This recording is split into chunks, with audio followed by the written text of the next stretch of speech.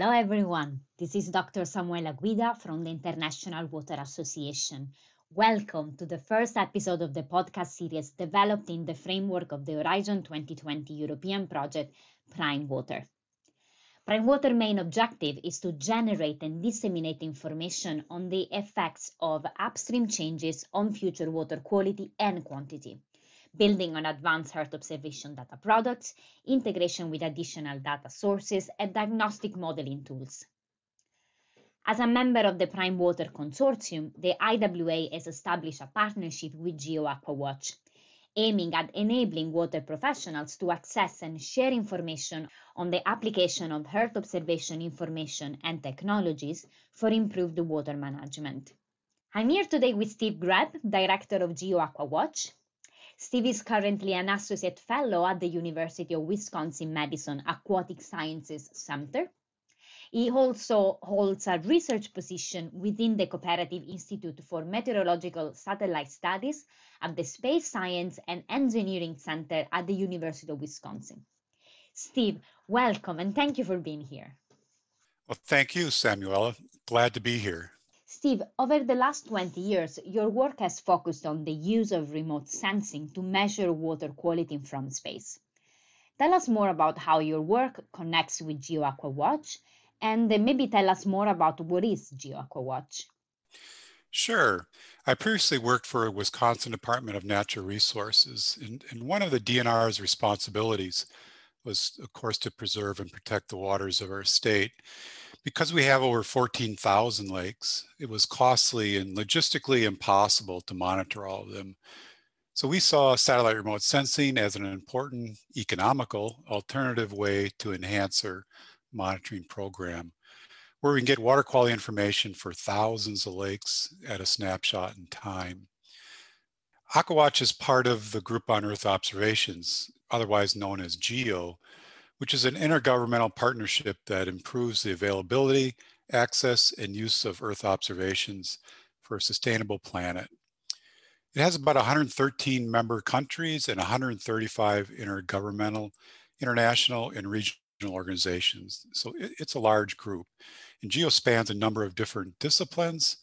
And within GEO is AquaWatch. And AquaWatch is the water quality initiative within their framework, with the goal to develop and build the global capacity and utility of Earth observation-derived water quality data, products, and information to support water sources managers and decision makers around the world. So what do you think is the overall vision of GeoAquaWatch?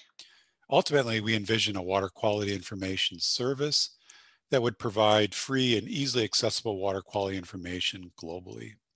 That really sounds exciting. So who is involved in the GeoAquaWatch and what is the audience you are addressing?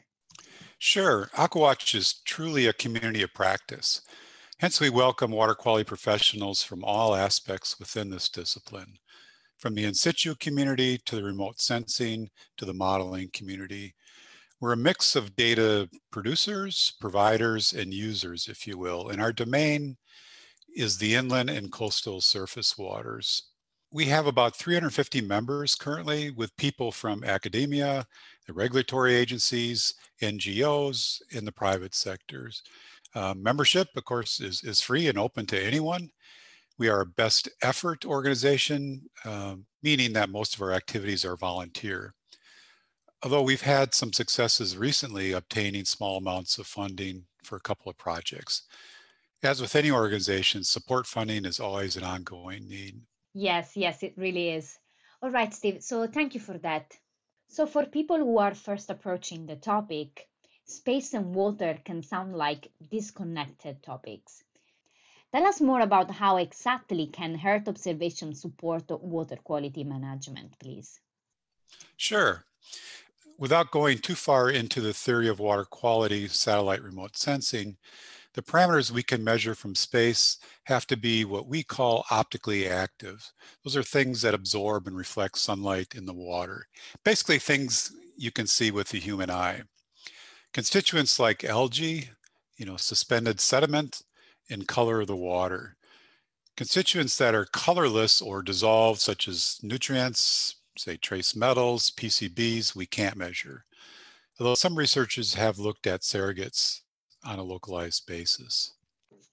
So considering all these possibilities, what is AquaWatch doing to promote and enable the use of Earth observation for water management?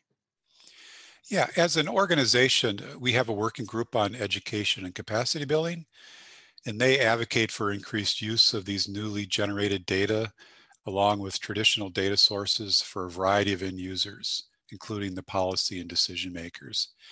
We have an active website where we post a number of resources and information.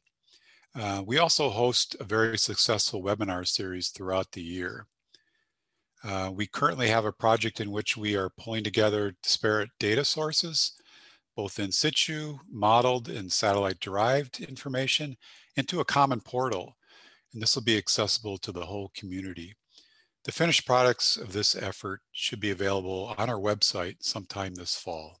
Thank you so much, Steve. I have just one final question. How can people get in touch with GeoAquaWatch? Yes, of course. Go to our website, which is GeoAquaWatch, that's one word, geoaquawatch.org.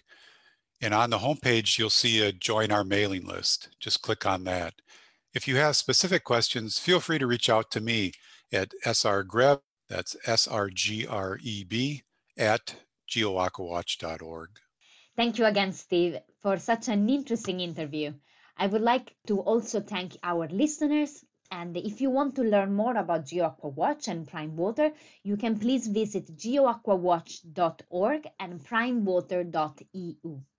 You can also follow Prime Water and AquaWatch on all your social media, Facebook, LinkedIn, and Twitter. Thank you again, Steve, and thank you to all of you for listening. Bye.